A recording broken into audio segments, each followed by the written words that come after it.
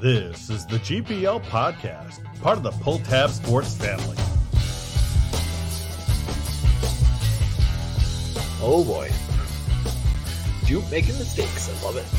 And so I had to train for this marathon. Make sure you stay awake for the game tomorrow, too.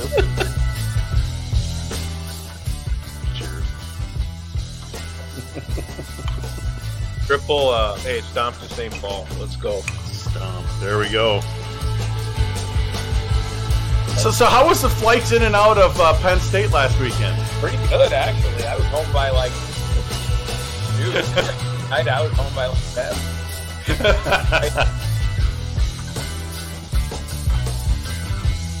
Now, here's Jupiter and Vigo.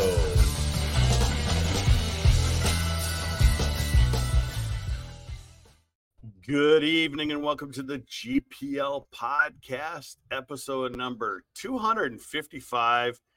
And one of the first time, Vigs, I've been this remote for a podcast. Yeah, we've done it with me and a Civic. We've done it with me and DC. We did one together in Tampa. That was good. And now we've got an international show. Yes, I am currently in the Dominican Republic, so you all can suck it. It's hot and humid here. It's going to warm up here eventually, but it's good for the outdoor rinks. Next week when I come back, it's going to be in the 30s. I'm just perfectly fine with that. So I'm definitely rubbing it in because this is the first time I've ever had a vacation that actually line up with bad weather in Minnesota. So I am all for it. But first, we need to bring in a guest. And, we thought since it was going to be a little sketchy with, connection here. It's probably not the greatest video, but hopefully you all could hear me pretty well. We thought we didn't want to have Vigo be solo in case we had issues. So we scheduled Cappy. And, of course, we scheduled Cappy because it's Ohio State week. Let's bring him in. Cappy, how's it going, man? I mean, apparently it's not as going as good as for you. But, oh, come on. How many times have you podcasted from Florida? Not enough. I mean, clearly that never gets old. No, I'm happy for you. I'm surprised your tan isn't that good right now. You're maybe hiding in the shade or what? I hide the shade and use a lot of sunblock because otherwise I would be a lobster. I can see that. I'm like the whitest. You can see the light tint. Oh yeah, I wear a shirt, one of those swim shirts, because otherwise I would just be so hot if I got burned. So I just avoid it. So. He doesn't have that Italian blood like you do, Cappy, where you just instantly go bronze. Jupe goes more red. Italian, so I get red first, and then it molds itself into a brown. So the Italian comes in at the end. Maybe tomorrow. Our last full day, I'll get out and get a good, good color, good, good. Just do it. Burn going. You only live once. You only live once, man. I mean, my arms are. Do it. No, it doesn't even show up on the camera. I give up. Yeah, there's no watch. There kind of is, but barely. It's hard to pick it up on this video. It's not a good video. So okay. What do you do? But Viggs, actually, let's talk some hockey here. Robert Morris came in this past weekend. Minnesota swept him. I would say the fans were probably disappointed the scores were so low. I think everyone is expecting double Culvers from the weekend. And they got nothing. No Culvers. No Culvers. It very easily could have been based on the amount of shots Minnesota put up over the weekend. Robert Morris got great goaltending from each of their goaltenders against Minnesota. The Gophers put up nearly 30 shots in the first period on Friday. Mm-hmm. There were moments of the weekend where it looked like Robert Morris might be dangerous on the counterattack, but the Gopher goaltending played pretty well. I thought the Gophers did well to limit the chances against. And as I told Bob after Saturday, I was like, how do you feel about a weekend where your D didn't touch the stove? You didn't see them diving down below the goal line too often. And so they played a pretty smart weekend and got what they needed out of it, which was 2 wins.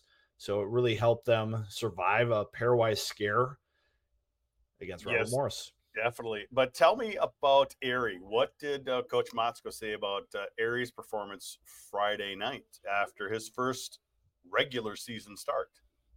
I mean, they brought him to the Minnesota to play games. And if he hadn't had his injury the entire first half, he obviously would have been playing part of the rotation with Close. Okay. I don't think they were going to do a straight rotation, but they brought him in to play games. He had played 2,000-minute seasons in the junior ranks 2 years in a row, a lot of experience. He's a big goaltender, and he looks very technically sound. He moves well. He's not out of position. He's got good rebound control. The goals he gave up, one of them was a weird tip that not many goalies are going to be able to react to, and the other was a power play shot where he was screened late in the game. So maybe a little bit of conditioning came into that as well. But I think Minnesota showed that they've got 2 goalies now, that if something happens, they've got someone they can rely on.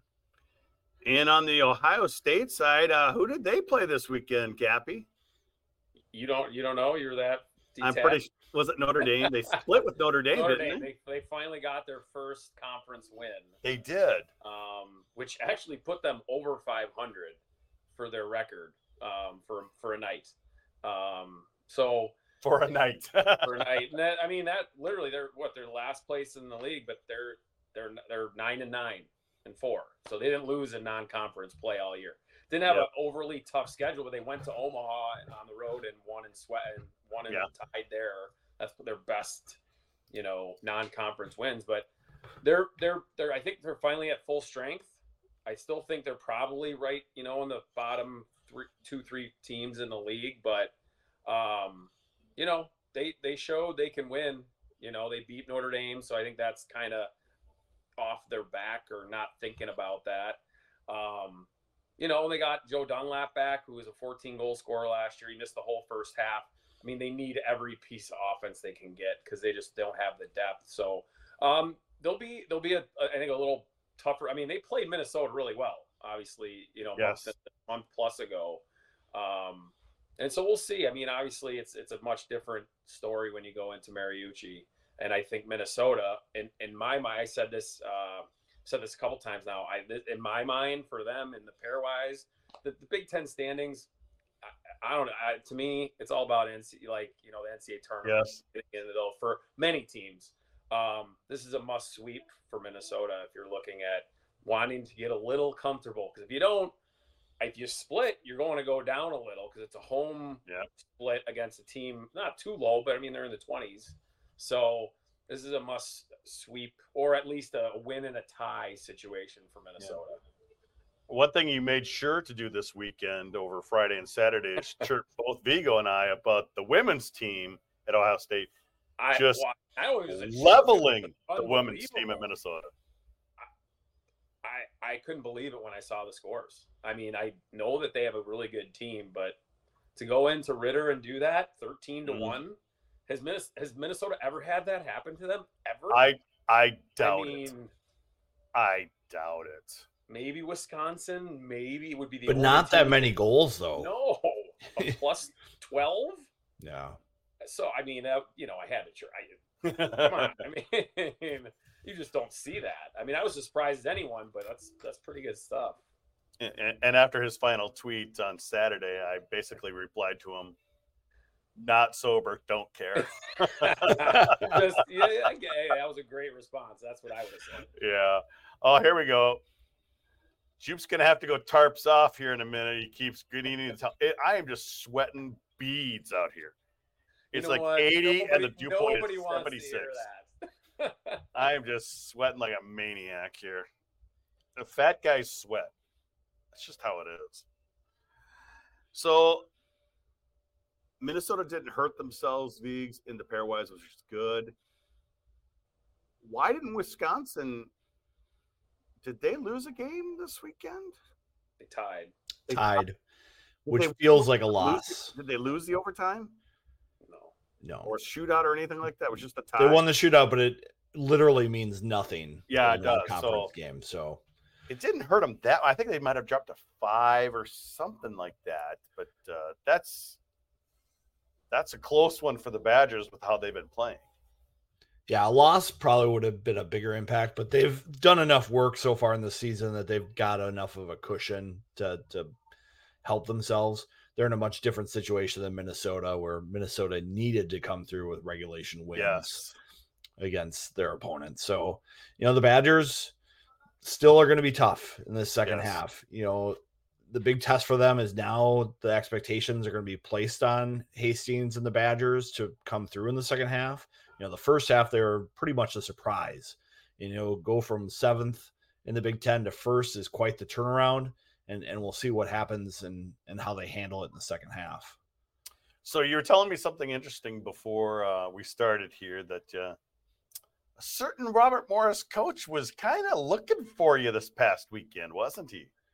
Yeah, I gave a little chirp to Schooley in the Us Show podcast where he spilled the beans on Robert Morris scheduling this series to happen over World Junior, but Minnesota made a request. Can we bump it back a little bit?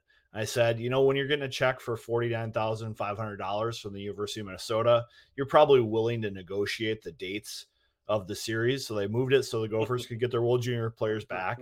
And after the game on Saturday, he came into the availability and stood up in front of the Minnesota banner. He said, "Hey, is that guy who chirped me on Twitter here tonight? Is he here? Where is he?" And I go, "Right here." And you're a big guy. Never mind. I'm 6'2" and 275. So I'm like, "I'm right here, Derek." And he's like, "It's all in good fun. We're happy to be here." He was pleased with the way his team played. I think they made it difficult on Minnesota at times during the weekend. They really packed it in the slot, forced Minnesota to take shots from the perimeter. The nice thing for Minnesota is that they did have pressure around the net. That's something that Steve Miller especially reinforces in practice all the time. You have to have a player in front of the net providing traffic, and you have to have a second player ready to pounce. And Minnesota did that. Their first 2 goals on Friday were like that, and they did that again on Saturday. Very nice. Well, I know we want to get into a great article by our guy Schlossman. But first, let's hear from our sponsors. Jake Middleton here, Director of Hair and Hygiene for the Minnesota Wild. How did I get this important role with the team, you ask? I'd like to think it was because of hard work, but the truth is, I run hot. Yep, I'm a sweater. In my role as Director of Hair and Hygiene, I'm sort of like a player coach. Let me pull out the grease board here. Well, it's not actually a grease board, because there is nothing dirty about Duke Cannon. How do I help the guys stay squeaky clean? Helpful reminders. It's simple. Tarps off, Duke Cannon on. Say it with me. Tarps off, Duke Cannon on. Tarps off, Duke Cannon on. Pick the scent that suits you. Sawtooth. Thick body wash. Extra thick. And my favorite, Midnight Swim. Tarps off, Duke Cannon on. Duke Cannon. Work harder, smell better. Are you tired of the same old fundraisers? Paying $15 for a stale bag of popcorn, chocolate candy bars melting in your car, and more frozen pizzas than you have freezer space? Introducing Ferda Fundraisers, a fundraising company with as much personality as the people who play the game. Lift big, throw gas, yeah. Dingers. Big dump for the boys. Choose from great products made by local companies, flexible plans built around your needs. Sell how you want and be supported from start to finish. Deliver max return without charging people a fortune. It's never been easier to support your community. Ignite your fundraising with Ferda Fundraisers. Ferda Boys, Ferda Girls, Ferda Community, Ferda Fundraisers. Of course, we thank Ferda Fundraisers and Duke Cannon for sponsoring the GPL Cast podcast. This is all Duke Cannon for me, Vigs. All week. Nothing but Duke Cannon here. Tarp on, though. Keep the tarp on for a little bit longer. Got to keep the tarp on. I'm not taking that off here. That would just be ugly. So I missed kind of an article over the past couple of days since I was down here. You sent it over to me. Mr. Schlossman, the Grand Forks Herald, Vigs, putting out some great stuff of what should be done with the NCAA regionals. Tell us about it. Well, I think Schlossman hit it note for note on the arguments for moving to on-campus sites for the NCAA tournament. And he proposed, those first 2-round games, campus sites at the high seed is what you should do. It's what they do in a lot of other tournaments for the NCAA, and it makes so much sense. And he got quotes from David Carl from DU supporting it. He had Buchagras chiming in the article. Then on Twitter, he was saying it's time. He had Mike Cross from Penn State, talking about the revenue that you could generate by moving to campus sites. And it's not just small money either. It's like a $2 million difference to go from these regionals where even best case, you're getting 70 to 80% of the fans in the building. And you're just hoping that the host team or a team in the area makes the tournament to even make that possible. So if you move to these campus sites, it's just going to be a better atmosphere, better for the student athletes, better revenue, and probably fair for the teams that make the tournament. If you get a top 8 seed, you get a home game. You've earned it. And it was interesting. He looked back at some of the historical data. There's a lot of teams that would have had home games over the last decade that you wouldn't expect. And it would just be fun for college hockey to see that atmosphere, because when you have those empty regionals, it doesn't make for good TV and it doesn't make for a good experience. No, it definitely doesn't.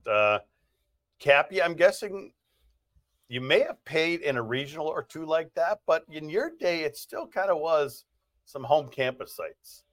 It was, and I think that's one of it changed because of Michigan, or was a big reason. But that was a predetermined, it was just the same, except for they made Ann Arbor one of the regionals. So it was the same kind of scenario. They literally put the regional in a home rink in Ann Arbor. And twice, I think in my 4 years, Michigan, or my 4 years right around them, they hosted it as the 4 seed. And they beat the number 1 seed both times in a packed Yost Ice Arena. And I think it was Colorado College once, and maybe Denver the other time. And that had a big uproar. And that had something to do with staying away from anything like that. This is clearly a different idea, and I actually like it. Because in my mind at first, when I was thinking about this, I thought they were talking about the 4 number 1 seeds would get the home, and then they'd host the regional. And I didn't mind it, but like they said, if, the number 1 seed gets knocked out, that regional final could look ugly in terms of attendance. So I do like this scenario where there's going to be a home ice for every game. The home team is going to have what you would think a full barn, or most places in the country. Late March, no one's on spring break anymore, which that's not really a concern, I don't think. So I did like everything. And then when you get David Carl, who's now, a top 5 successful coach, and even he said, they've won, and they haven't had, they've had to do it this way. They weren't getting home ice. So he's not complaining like he's had, everything go his way to get to where their success as. He's all for this. Buchagras is big because he knows some of those small rinks out east, are they TV friendly or not? If they've done some stuff there, then if they can be done, then I don't think it's, Agreed. a problem. You can make things work nowadays with technology and with cameras and whatnot. I think I remember one of those Michigan regionals. It was sort of back then before they expanded to it might have been 12, 16 teams. It was a super regional. So because Minnesota came out of Michigan in 2002, and Michigan came out of there. So I believe Minnesota and Michigan had the bye games, and then 2 other teams, played each other to play Minnesota. 2 other teams to play Michigan, and then Minnesota and Michigan met in the Frozen Four in St. Paul that year. So that was. Then I believe the next year they might have gone to 16. But the 16 happened during my years. So we made the tournament 03 and 04. My last 2 years, and those were 16. I think my 01, 02, maybe the first year, or it might have been 03. My first, our first tournament might have been 16. But I think I think now there's a really good template out there for the coaches to look at now and have people study it, and then literally, and look, no offense to anyone, but take more than a fucking friggin' vacation in Naples in April and get this done. Well, Bonner has kind of a question here. How would that work with travel between games 1 and 2 of Eags? Well, they'd be a week apart. Every weekend, yeah. So you'd probably have your Thursday, Friday, Saturday, Sunday games spread out for TV, and then you'd have a more condensed, Friday, Saturday, week 2, where you're just having basically your regional finals the next week. And then the week after that, you'd have your Frozen Four. So right now, they take that week off. Now you just have 3 weeks in a row to get ready for the national championship. And I think it'd be great. Like right now, you'd have Minnesota going to Maine. You'd have UMass going to play Quinnipiac.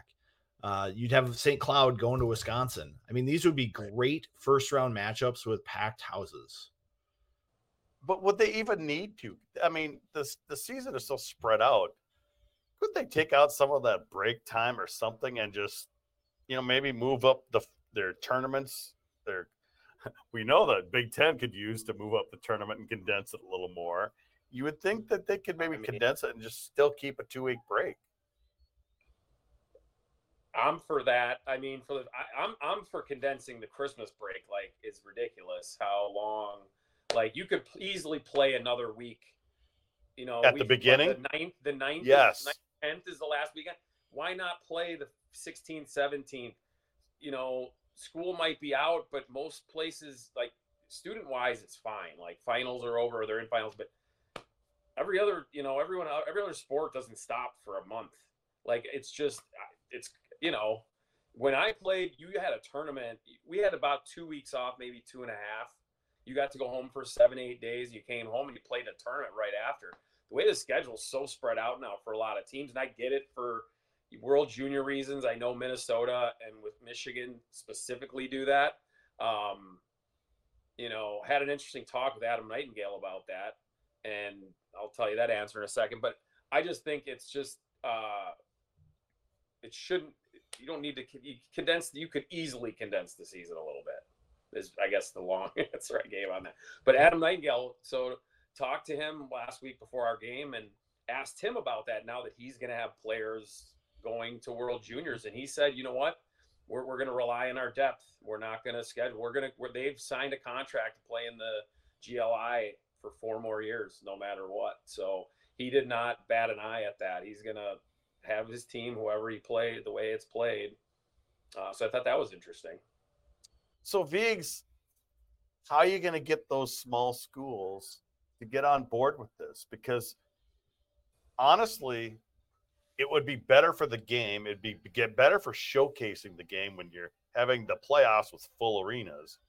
That's kind of one of the topics that Schloss was talking about. But how do you get these other schools on board? Because they have just been such blockers on this. Well, I think first off, you have to get a strong voting block of NCHC, Big Ten coaches, get some CCHA coaches on board that this is how it's going to work. Hockey East as well. But I think some of those Hockey East teams, some of them think we've got enough nice venues out east where it doesn't impact us. And it's an advantage for us to have 3 regionals out east. So I think there's that selfishness of some of those coaches that's going to come into play. So I think you really need the West to unite and really get everybody on board and get as many other schools on board as you can, because it's just hypocrisy from those Eastern coaches. You look at how they run their conference tournaments now. Most of them are using campus sites all the way through from first round to championship. If they're doing it for that, why can't they do it for the NCAAs? Get them to understand the revenues are going to go up. At least $1 or $2 million more going to NCAA in a profit-making tournament if they do this right. And it's going to be better for the players. And if you look at history, those Eastern teams are going to get home games, especially right now. I look at the top 8, BU, BC, Quinnipiac, Maine, all getting home games. Providence right on the bubble. That's pretty good for them. And they just have to see that it's going to be an advantage for them just as much as anyone else. And some of it's just about fairness, too. I mean, we've seen how many times, like Mankato from a few years ago having to go to a Providence regional where Providence was the 4 seed. They got penalized for being the number 1 overall seed. Yeah, there's a lot of teams that don't get what they deserve, but the fair is where you go to buy a pig in the fall. It doesn't apply to college hockey. Now, the one maybe hiccup, I think I message you guys on this, is our are we trying to avoid the conference versus conference matchup? Because before, I think there was a game Tuesday that moved the bracket, but it was North Dakota was 6 and Western Michigan was 11, and they would be playing in that first round. Are you looking to do that, tweaking a little, or one year it might line up where you could have 4 2 or 3 NCHEs playing 2 Big Tens, or Hockey East has 6 teams possibly this year, or 5. I'm just saying down the road, that's one maybe thing you gotta have some kind of rule or adjustment process. I don't know. I say let's let it roll. Let's have some excitement. That's one of the things they want to do. I mean, could you imagine North Dakota having to go into Western or something like that first game? I think every time I've heard the NCAA D1 Hockey Committee people talk about swapping teams around, they're comfortable with it because the margins between like 12 and 13 are so small. Sure. Like just looking right now, we're seeing St. Cloud in New Hampshire. It's 5-6-2-5 and 5-6-2-3. That is a very minuscule difference between those two in the rankings. And I think the coaches are like, we like the pairwise because it determines who gets into the tournament, and it's cut and dry. And going into the end of the year what you need to do. But there is probably some wiggle room to move seeds around to keep, as long as the conferences apart. At home. Yeah, the top 8 are going to be at home. You earn that home. It's the other 8 that probably get swapped around a little bit. Right. Our guy Gator, how many campuses would have arena issues keeping the arenas available for the possibility of, a weekend 1 or weekend 2 game? They do it for women's hockey. There's a bunch of D3 hockey schools that figure it out. Isn't Wisconsin one of the problem places because of like the state basketball tournament? There's something like that around playoff time, isn't it? What are they going to prioritize? They finally got a hockey coach there who's winning, so maybe they'll prioritize hockey. Yeah, but a lot of times, it's already predetermined. I don't know, just something to think about. Well, like Deeg was talking about, if you're going to have 8 games that one weekend, you probably have 3 days. You maybe not want to have Sunday, or maybe you're thinking Thursday, Friday, Saturday. You have those 3 days to kind of, Wisconsin, the Kohl Center's got something on Thursday, so Wisconsin's got to be on Friday or Saturday, or vice versa. Or Ohio State with, the Schottenstein Center's availability, whatever the case is. Because I just know those places are bigger and they'll maybe have concerts or whatever going on there. If you have those 3 days, you can kind of, massage it. Hopefully, it's not all 3 days it's taken up or whatever case. I think there's some room there for that. But also too, if they decide kind of now, Wisconsin and the Kohl Center would have 2 years to kind of prepare and kind of maybe block off some of this stuff. The key is I can see it last second, like, we're going to do it this year. Yeah, it wouldn't work this year, but the key is they do have a couple years. The key is the vote this year, though, right? Because this is when they start doing the next 4-year block. Yes. 2 years, I think, for the region. I thought I read 2 years. I believe it's 2. Frozen 4, I think, is a 4-year block, and that might be a year out. But I think that's the key. Is this would start 25, 26, 26, 27? 26, 27, I think. 26, 27. So you have 2 more years after this of what we already have. Well, here's the deal. I think it's on the coaches to keep this topic relevant. Keep talking about it. Don't let it go by the wayside. And also, we got a vote coming up, and I kind of forgot about it or whatever. So, Vigs, they need to keep it going. Well, I think every coach on the East Coast should have to respond to this on record about their perspective, especially if they're going to vote against it. People should be asking those coaches what they think, just so we get a counter argument, because Brad has laid it out pretty well. And if you're going to go against it, I want point by point responses to each one, because I just don't see how it makes sense to continue doing what we're doing. And even when it works well, it doesn't actually work that great. Well, what you need to happen this year is to have like 3 East teams get number 1 seeds, and at least one of them is going to get sent to Sioux Falls or St. Louis, that the regional is St. Louis this year. And I'm pretty sure that team would probably vote the other direction come April if that were. And if they're going to get knocked out, they're playing in front of 800 people and or whatever in St. Louis. In St. Louis, right, against Maine North has Dakota, to go to St. Louis for some weird reason. and they're playing North Dakota. And North Dakota travels, and they'll have 2,000 or 3,000, 4,000 people will come down to that, and they'll get knocked out in the first round or whatever. Maybe Maine's an interesting one because they're kind of just back in the party, a little bit. Even BU and BC BU has been good a couple of years now, but BC struggled recently too. So it'd be interesting to see if they get kind of the quote unquote shaft and get sent west as a number 1 seed. Maybe that would sway their, mind. I mean, I'm thinking there's a pretty good chance you could have like a Michigan or a St. Cloud or a Minnesota be a 3 or 4 seed out west. And a top East team is going to have a tough road. Absolutely. I mean, I don't know. I haven't seen this vote. I haven't known what the actual, how far apart it is and whatnot. I don't think anyone's seen. I think a lot of people thought like me about how it would be 4 regions with a one seed at the 1 seeds. I don't know if it's been seen by the coaches proposed. Has it been that much where they do the single game and then another single game weekend? Has that been proposed before to those coaches? I don't know if it's happened recently, but I think Schlossman's done a lot of legwork on this to find a proposal that would get the most traction. That's what I mean. I think this is a new version.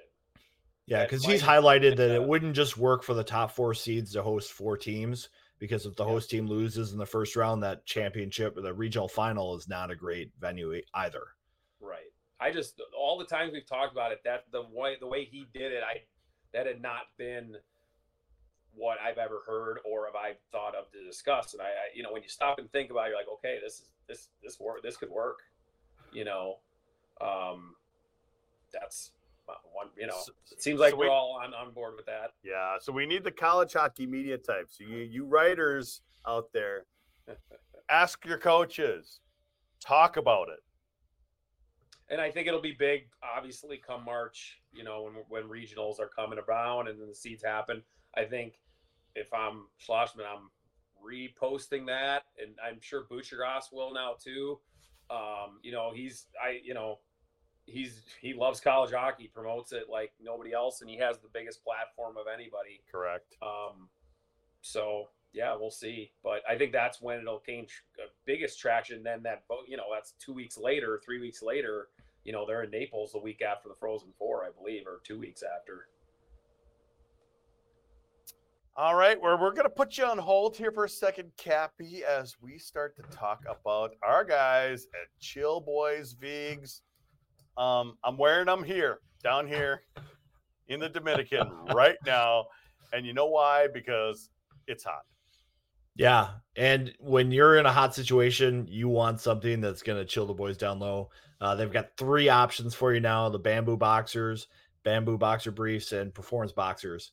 And, if you want that relaxed fit, snug fit, or something fancy with some, high tech material, Chill Boys have got you. Use PullTab 15 for 50% off on your order online. Comfort where it counts. Yeah, we can't thank them enough for being a sponsor of the GPL podcast. And, of course, who else do we have on board, Vigs? One of my favorite places, Cub Foods. Cub Foods, it's one of your local companies that supports local sports. They're on PJ Flex headset. They sponsor Pull Tab Sports. They sponsor us, the Wild on 7th podcast. And they're just a great neighborhood grocery store. If you need something for a party, they're a store that's going to have it in stock for you. And, if you're looking for some beverages to go along with that party, check it out. They've got a lot of wine and spirits now at Cub Foods around town. Yes. Give them a shot. Yeah, I love those little cinnamon donuts they have. Can never get it. When Barb goes to Cup, she's always getting the cinnamon and the glazed donuts for us at Cup. So great stuff. So we thank Cup for being a sponsor of the GPL podcast. All right, let's bring Cappy in. We've got Ohio State coming to town this weekend, Vigs. Ohio State's playing better. They played Minnesota pretty damn well. Not very long ago, and in the last week of December there. Yeah, I think Ohio State's a dangerous team. The fact that they just got their first Big Ten win last weekend against a tough Notre Dame team means that they might be finding their game a little bit more. Stephen Halliday is a great player for them. I got to imagine Steve Miller was recruiting him out of Dubuque when he was a 1.5 game scorer there. He's a dangerous player for them. And so it's something that Minnesota has to be careful with defending him. You want to make sure who's on the ice against you. Sometimes I think Minnesota forgets that part of the game management is, when you're out there against the third or fourth line, you can maybe get away with more than you can when Stephen Halliday is on the ice. He's a big 6'3", 6'4" player who is pretty deceptive and good around the net. So I'll be interested to see how Minnesota plays against him. Cappy, what are your initial thoughts? It's man, you talk about Halliday. He's a good player. Man, I'll tell you, the guy that's really helped him offensively is a defenseman. Scooter Bricky's got 9 goals. I mean, that's pretty good stuff. He had the game winner against Notre Dame. They're just they've got, like I said, they got Caden Brown back. He's a solid offensive player, and Joe Dunlap. They have a little more depth up front, but they're just they got to play hard. They got to play smart. They got to play with the lead. If Minnesota gets a couple goals on them, they're not going to chase the game very well. They haven't changed. They're going to play hard. They like I said, they took 2 points or 1 point. Was it 1 point? What was it? A win, a tight win against Minnesota, and then a tie last with the shootout point going 10th. to. Yeah. Shootout point that Ohio State got. I mean, you could argue there were long stretches in that series where Ohio State was the better team, or at least we're outplaying them. Yes. Just by having a little more energy and just being hard on pucks. They got to play that. They're not a high skill team. They got to make things hard on Minnesota.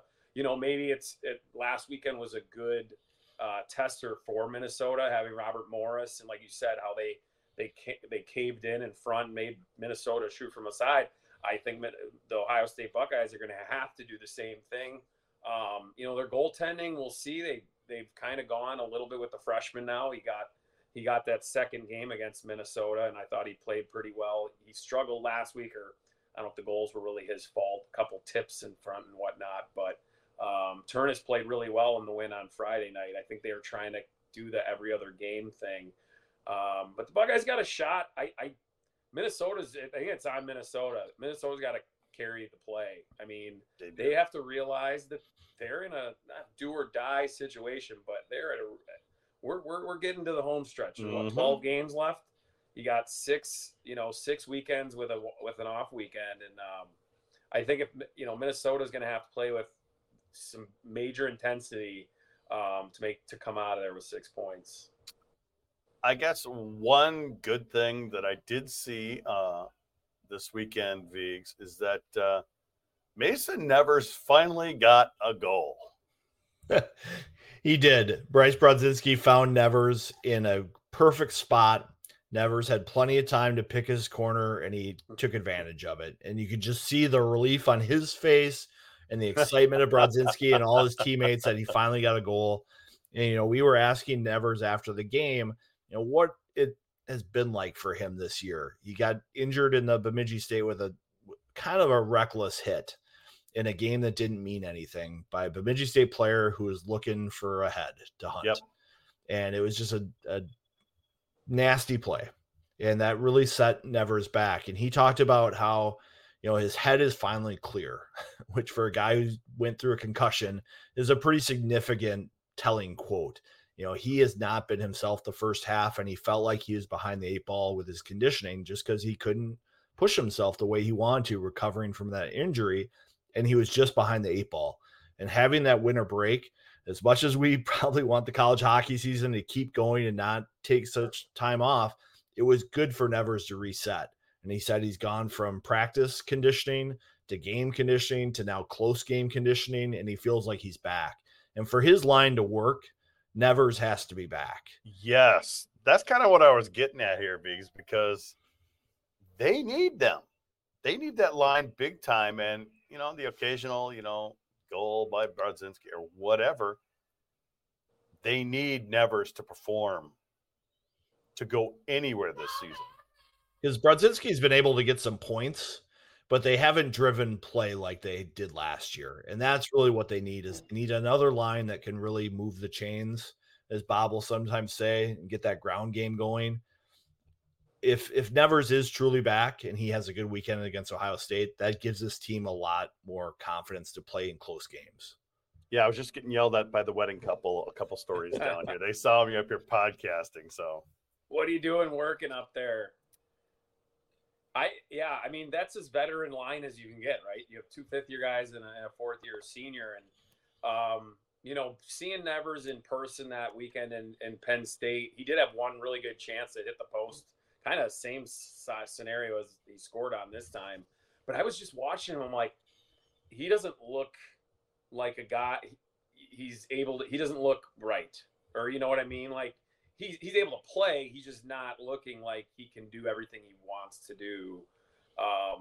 And they need him to do that. If that line can get going in the second half, the way Snuggerud started the second half, you got 2 lines there, and then you hope Hugelin can get going a little more too. But man, if Nevers gets going and that kind of energizes that line, man, that makes the Gophers a way different offensive team. What else is on your mind, Biggs? I mean, I want to go to predictions here, but for me, I'm just, you got to prove it to me. They still haven't. So for me, I'm thinking split right away here because they still haven't shown us that they can win 2 games against, not Robert Morris yet. Yeah, I think this team is showing some signs. Especially, I like the way Renzel and Chesley have come back from the World Junior. I feel like they're making better decisions. I joked about earlier about not touching the stove all weekend. Renzel still is generating offense. I think he had 7 assists in the last 4 games. Yeah. And he did that without being reckless. I think we saw in the first half, a lot of times he would take the puck into the zone and then be like, oh, I'm going to get pressure here and I'm not sure what to do with it. As we've seen the last couple of weeks, he's able to get in the rush and not put himself in bad situations and take care of the puck. And I think for Minnesota to take the next step, they have to be good about puck possession plays, putting pucks into areas where they can get it back and support each other. So I thought they did that really well against Robert Morris. Now they had a ton of space because Robert Morris really packed it in and didn't pressure him on the outside. But I think you might see a similar look with Ohio State, just with higher end players. I think with Renzel, I think the first half he was trying to figure out what he could get away with, what he couldn't get away with by trial and error to an extent. Because he's got the talent. I mean, like he's 6'4", he can skate. Like I just watch him, like, man, I'm very jealous of how easy he makes it look, kind of gliding up the ice. So without taking many strides. So you see it so many times. Those guys come back from World Juniors, and it's like they're veterans. Even Oliver Moore has had a nice start to the second half. I think it's more when he needs to gain some strength. He needs an off season, like in the weight room, and put on 5 to 7 pounds of muscle. You don't want to do it all in one summer, but gradually, because he does a lot of smart things out there with his stick, or makes little plays, but he's not able to win all those battles. He wins the speed battle, but he's not winning like the physical battles that you're like, man, he's close, but he's not quite there because he just gets out muscled he's a young guy still. But if those guys do have better second halves, coupled with Nevers, the defense, that's where the biggest difference for Minnesota in the second half. If that defense plays well, that's where they could go on like a 4 or 5 game winning streak. So I'm still going to predict a split. Cappy, what are you predicting? I'm going to predict a win and a tie. Minnesota win and a who knows wins the over. They'll go to overtime. Shoot, I'm going to take Minnesota in overtime in the second game. That's what I'm doing. So 2 wins for Minnesota, but that doesn't equal a full win, right? Okay, how about so that's basically 5 points to 1. Right. So 5 points. Correct. Okay, we'll switch a little bit. How many But points? they get more pairwise points for an overtime win as opposed to a shootout. You don't want to go to a shootout, remember? Correct. Minnesota does not want to go to a shootout because they're not going to win it. Because they stink. Or score a goal, right? Yeah, there is that. Okay, Viggs, how many points then? I'm predicting 6 for Minnesota this week. Ooh, it's the reverse. The guys are flipping. I just feel like this team had a good warm-up with CC and Robert Morris coming into the series. I'm seeing a lot of positive signs with them. The one thing I'm worried about right now is their power play hasn't looked as dynamic as it could be.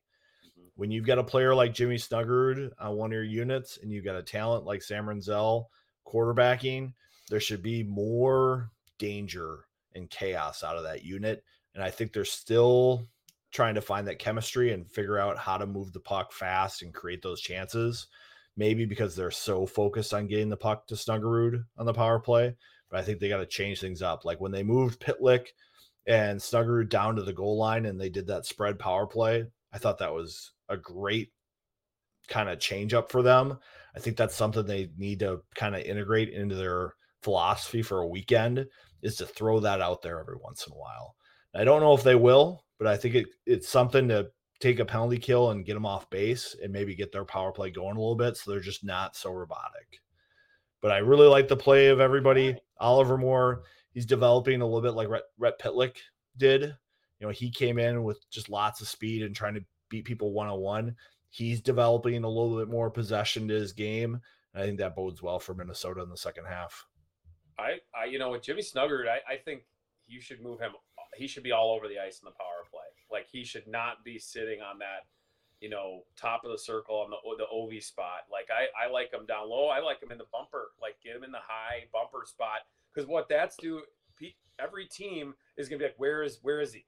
And it's like, send the direction this way. And then, oh, wait, Pitlick's open on the weak side because everyone's, oh, wait, Snuggerud's in the middle? We don't know how to, so with that power play thing, I think you move him around and you make him dangerous from everywhere and make teams adapt to them.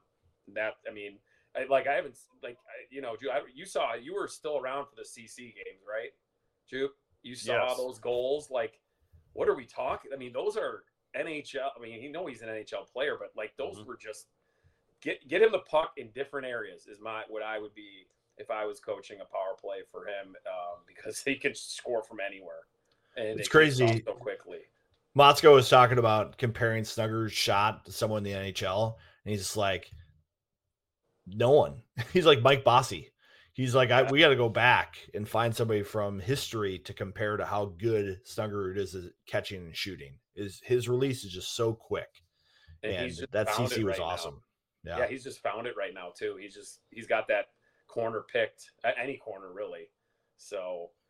That obviously will be a big determinant on the weekend too, as if he goes off for 3 or 4 goals, sayonara, that's 6 points most likely going to the Gophers. So, not to put a ton of pressure on him or anything, I don't think he cares, but I could see him hitting 30 this year if he got, like, you don't see guys what he did, those 5 goals. There was not one that was like, a backdoor tap in or a puck off of his shin guard. I mean, they were all ridiculously great shots. There's a difference. Well, you were even messaging us about that. You're like, what the hell is going on here? I mean, because you just don't see a guy score 5 like that in a weekend. You usually get a goal or 2 that's garbage goal. Yeah. Anybody, yes. You usually don't score 5 like that. And then Burko's a pretty good goalie for CC as well. It's not like he was picking them against Stonehill. Maybe Pearson and him are the top 2 goalies in that conference. So, Jimmy stays hot. Look out. Let's hope so. Cappy, when you gotta be on the hat next? The hat next? The hat. When you gonna be on the Big Ten Network? the next couple weeks, if anything, I'll just be on the Big Ten Today show. Okay. Did it yesterday. Next week, I don't know. The following week, I will, and that'll lead. I have my last call of the year will be Ohio State and Michigan. It's a Saturday, I believe. So the next 3 weeks, I think there's one game on BTN on a Saturdays. Okay. Your game this Saturday, and I believe you guys playing Michigan State the following weekend. Am I got that right? Yep. And then the February 3rd I'll be there in Ohio, Columbus for Michigan, and then the rest of the year will be studio. And I think there's quite a few because there's double headers almost every weekend of February, and that last weekend of March, March 1st and 2nd, I think is the last weekend of games. I think we have a Friday doubleheader. So one more game and then mostly studio. But I did, I got a meeting with the new guy in charge with ESPN tomorrow, but he already asked me to commit to doing another regional. So I'll be doing that. Might try to persuade him to see if I can eke my way onto Frozen Four coverage, but we'll take it one step. We'll take it one step at a time here. But yeah, that's exciting to get to do that for a third year in a row. Pumped for that. But yeah, I love, this is the best. It's the worst time outside, but it's the best time inside for hockey as we get closer to the playoffs. It definitely is. Viggs, are you working on anything? I've got a few things in the hopper. I'm going to keep them a little under wraps, a little bit of suspense. Oh, I like that. But if someone in the chat is looking for tickets, hey now, voice your opinion. I've got 2 for Friday to give away tonight. We'll do that sometime during our OT. If we can't find a sufficient person there, maybe we'll get somebody tweeting at us using the GPL podcast tag. So live chat and OT gets first shot. 7 o'clock start on Friday night. Is it a cozy 7 o'clock? Yep, start? I believe so. Okay, and should be a good weekend of hockey. Saturday's game's a little earlier, right? They have that right. Same at 7. Oh, okay. I think. I might be able to watch Friday. Saturday, my plan lane's at like 8. So. Okay. So you're there until Saturday. Mm-hmm. I hate you. Says the guy where you see palm trees in his background when he's on the Big Ten network. As he sips his wine too, and yeah, Barbie brought me my wine while after they yelled at me, she came back up and hey man, life gave me a glass of wine. Hey, life is good. Cheers to that. Yes, it is. Well, thanks for coming on with us again, Cappy. You got it, man. It's always you could maybe persuade me during the playoffs, but we'll see. Maybe we'll see. Well, we'll pay you. We'll up your. We'll double your salary. Send me somewhere warm. All right. Well, that is going to do it for this week's GPL podcast. We'll be back next week to recap the Ohio State series and preview heading to Monterina and Michigan State. That would be a big one as well. Of course, we got to thank Cappy for coming on the podcast again. For those of you watching live, stay tuned for a little overtime. For the rest of you, we'll catch you next week on the GPL podcast.